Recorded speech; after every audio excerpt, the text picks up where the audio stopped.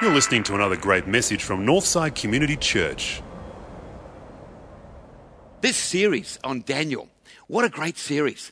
I've been enjoying this as Sam has walked us through the story of this amazing Old Testament character. And when I looked at the preaching schedule and saw that I was on tonight when we consider this passage of the writing on the wall, I was really stoked because I'm not sure if I've ever preached on this, but I've known this story for a long time. It's interesting talking with people during the week, and a lot of you have not heard of this story, or you weren't aware that this was in the Old Testament. We're going to have some fun tonight because this is an amazing story which has an application directly to us in 2012. I've chosen the Message tonight as the version that I'm going to read from. This is Daniel chapter 5, and it's the first 12 verses. King Belshazzar is on the throne when all this takes place. So here it is. King Belshazzar had a great feast for his 1,000 nobles. This guy on Facebook, he would have been right there, like 1,000 friends. The wine flowed freely. Belshazzar, heady with the wine, now there's a phrase, heady with the wine, ordered that the gold and silver chalices his father Nebuchadnezzar had stolen from God's temple of Jerusalem be brought in so that he and his nobles, his wives and concubines could drink from them. Concubines, one dictionary explanation has it as a secondary wife. There's a tactful way, a discreet way of putting a secondary wife. So there you go. When the gold and silver chalices were brought in, the king and his nobles, his wives and concubines, drank wine from them. They drank the wine and drunkenly praised their gods made of gold and silver, bronze and iron, wood and stone. At that very moment, the fingers of a human hand appeared and began writing on the lamp-illumined, whitewashed wall of the palace. I love that detail. When the king saw the disembodied hand writing away, he went white as a ghost, scared out of his wits. His legs went limp and his knees knocked. Have you ever been that scared that your legs go limp, knees started knocking? He yelled out for the enchanters, the fortune tellers, the diviners, that's not the divinals, the diviners to come. He told these Babylonian magi, anyone who can read this writing on the wall and tell me what it means will be famous and rich, purple robe, the great gold chain, whatever that was, and be third in command of the kingdom.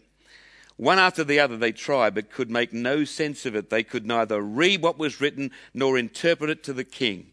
So now the king was really frightened. All the blood drained from his face. The nobles were in a panic. You notice there's no repentance here. There's no remorse. He's just trying to get an explanation and, try to get the party going again. No remorse whatsoever as far as we can tell. The queen heard of the hysteria among the king and his nobles and came to the banquet hall. She said, "Long live the king." Given what this lady been through, you'd really have to doubt the sincerity of that statement, wouldn't you? Don't be upset. Don't sit around looking like ghosts. There is a man in your kingdom who is full of the divine Holy Spirit. That's an interesting reference in the Old Testament. During your father's time, he was well known for his intellectual brilliance and spiritual wisdom. He was so good that your father, King Nebuchadnezzar, made him head of all the magicians, enchanters, fortune tellers and diviners. There was no one quite like him. He could do anything: interpret dreams, solve mysteries, explain puzzles. His name is Daniel, but he was renamed Belteshazzar by the king. You'd hope that wasn't by deed poll. I think I like Daniel better. I think I'd prefer that. Have Daniel called in. He'll tell you what is going on here. I really love that. He'll tell you what is really going on here.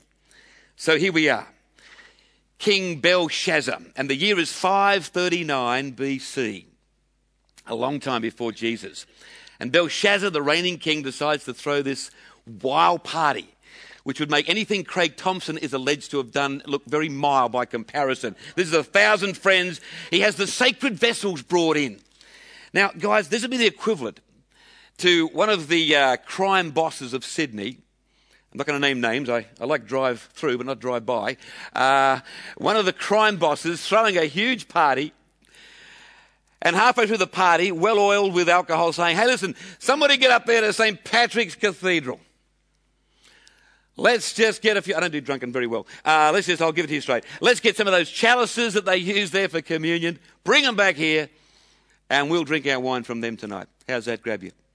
I mean, that'd be outrageous, sacrilegious in the extreme. But that's what was happening on this particular occasion. And then, of course, this is my favourite part. A hand appears. Have we got any Indiana Jones fans in the audience tonight? Oh, yeah. Look, do you remember the movie, let me just check the name of this one. It was the Raiders of the Lost Ark. Remember that one? And there's a scene which I was going to show tonight, but the special effects are a bit corny compared to what's available today. But it's where they open the Ark, I think it's a group of Nazis. It's always a group of Nazis with Indiana Jones. A group of Nazis, and they open the Ark, and things are going great for a while. It looks like they're just about to peer in to see what's in the Ark, and all of a sudden, this very ominous cloud appears and starts swirling and starts engulfing the cave where they're opening the Ark, and all of a sudden, joy and jubilation turns to fear and terror. And then a couple of them there, a bit like with Nebuchadnezzar, where the blood drains from his face. Well, they had all their skin drains from their faces, and they just turn into skeletons. You know that scene? Very powerful. There's someone up the back there who's a great Indiana Jones fan. Well, that's a bit like this scene. They've gone from wild partying all of a sudden to this is absolute sheer terror as this hand starts to write. And the message is clear. Don't mess with God. That's the clear, unmistakable message of the hand. You're getting into dangerous territory. Every action produces a reaction. Every sin has a consequence. I've just come from Adelaide, visiting my grandkids down there, and I've become acutely aware of the usage of the word consequence with the modern parent. And my daughter is one of the modern parents.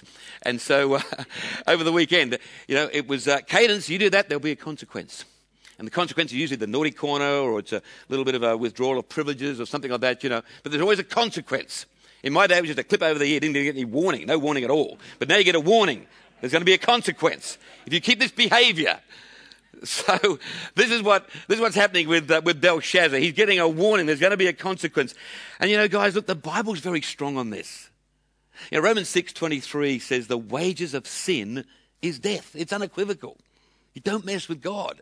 Ultimately, there's going to be a day of reckoning. And in Galatians chapter 6, verse 7, have a look at this.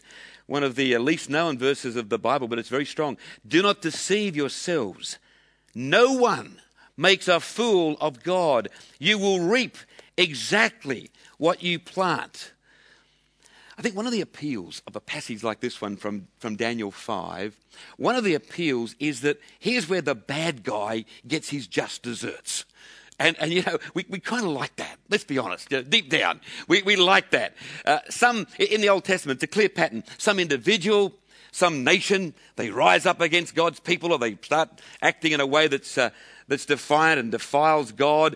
And something happens. There's a flood, there's a plague, somebody's thrown to the lions, or they die some horrific death.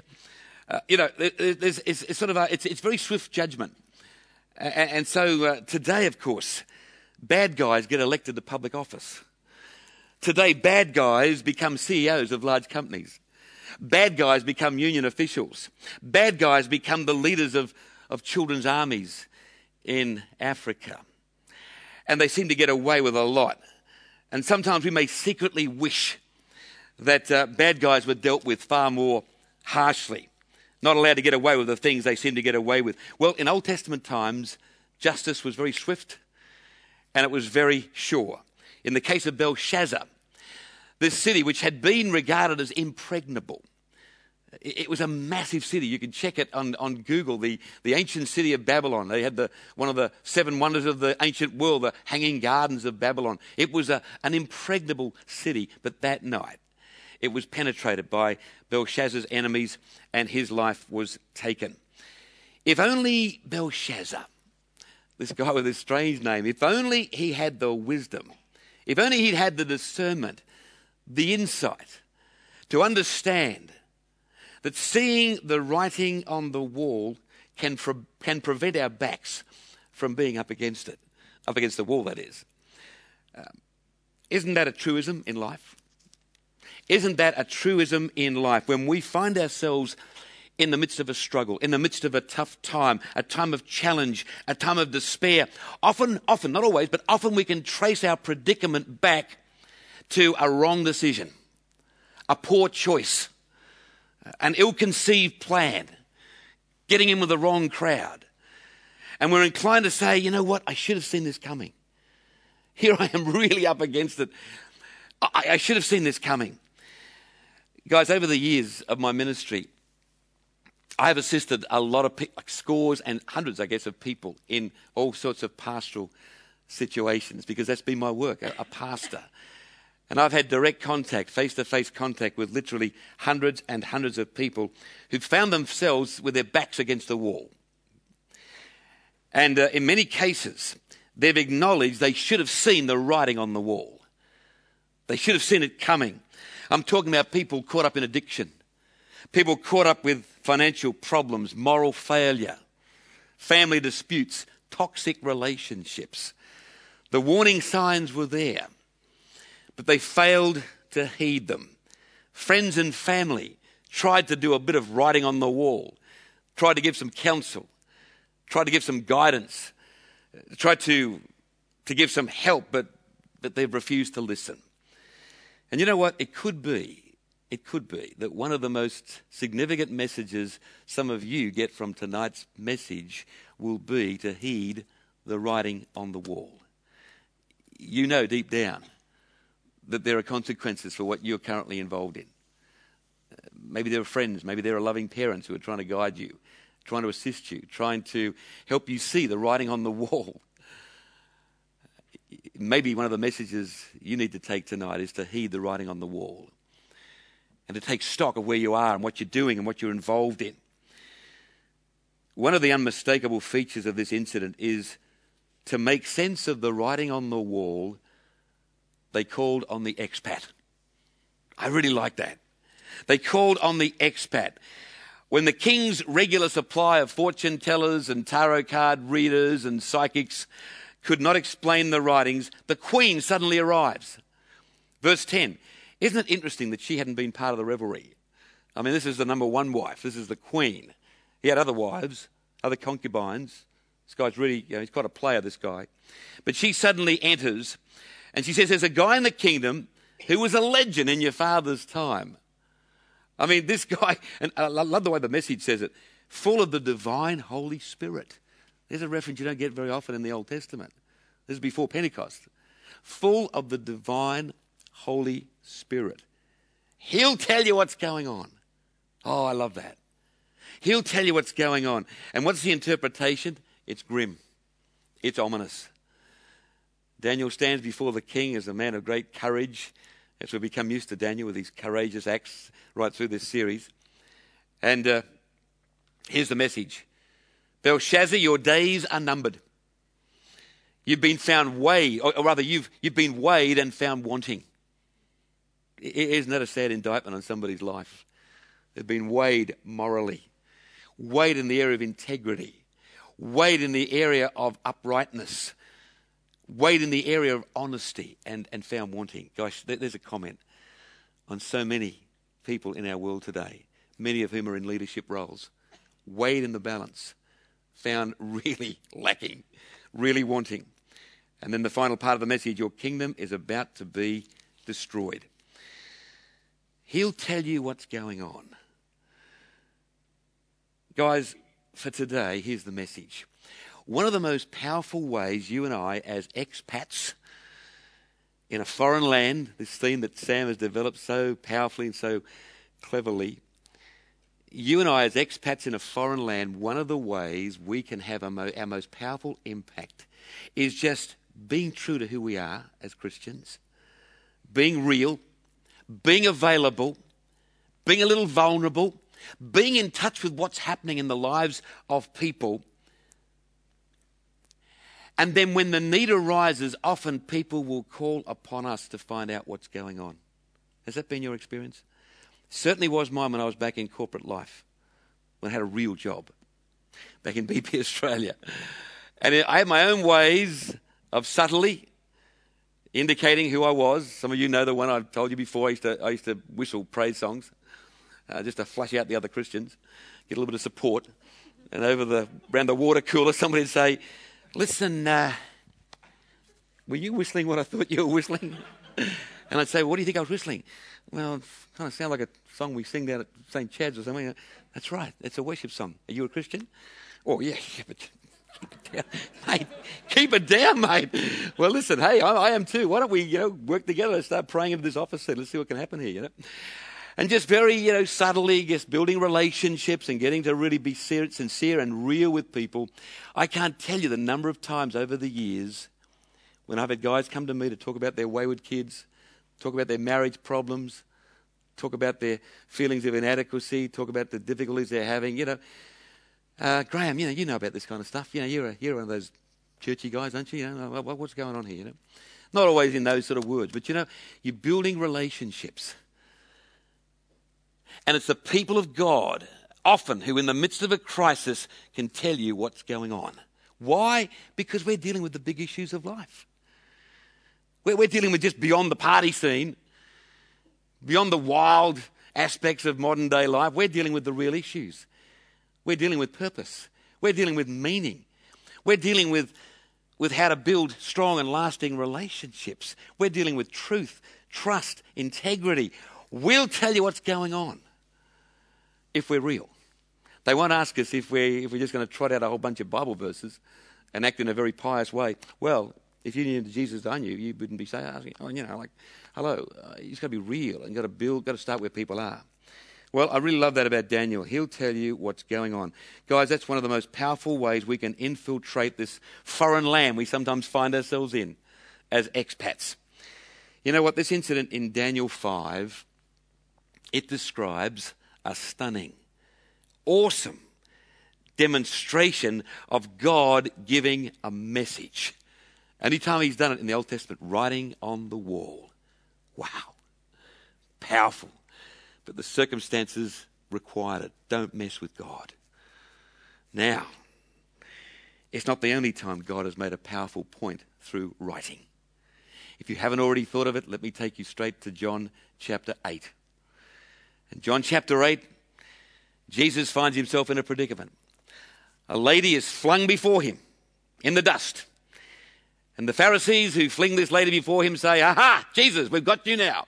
This lady has been caught in the act of adultery, one of the greatest sins we can commit here in Judaism. Now, the Old Testament says she must be stoned. What do you say, O great one? You who claims to be a prophet, you who claims to be the Messiah, what do you say? Our law says, stone her. What do you say? Remember the scene? It's very powerful. John 8, let me remind you of exactly what Jesus did. They said this to trap Jesus so that they could accuse him. But he bent over, watch this, and wrote on the ground with his finger. And they stood there asking him questions. He straightened up and said to them, whichever one of you has committed no sin may throw the first stone at her. And then he bent over again and wrote on the ground. When they heard this, they all left one by one. The older one first. Jesus was left alone with the woman still standing there. He straightened up and said to her, where are they? Is there no one left to condemn you? And in humility, and I believe repentance, she said, no one, sir. Well then, said Jesus, I do not condemn you either. Go, but do not sin again. Second time of the writing of the hand of God. You see, there's a big difference though. Well, there are some similarities. Like Belshazzar, in her own way, she'd had her time of pleasure. But there came the moment of reckoning. And there were those who wanted swift justice with this lady.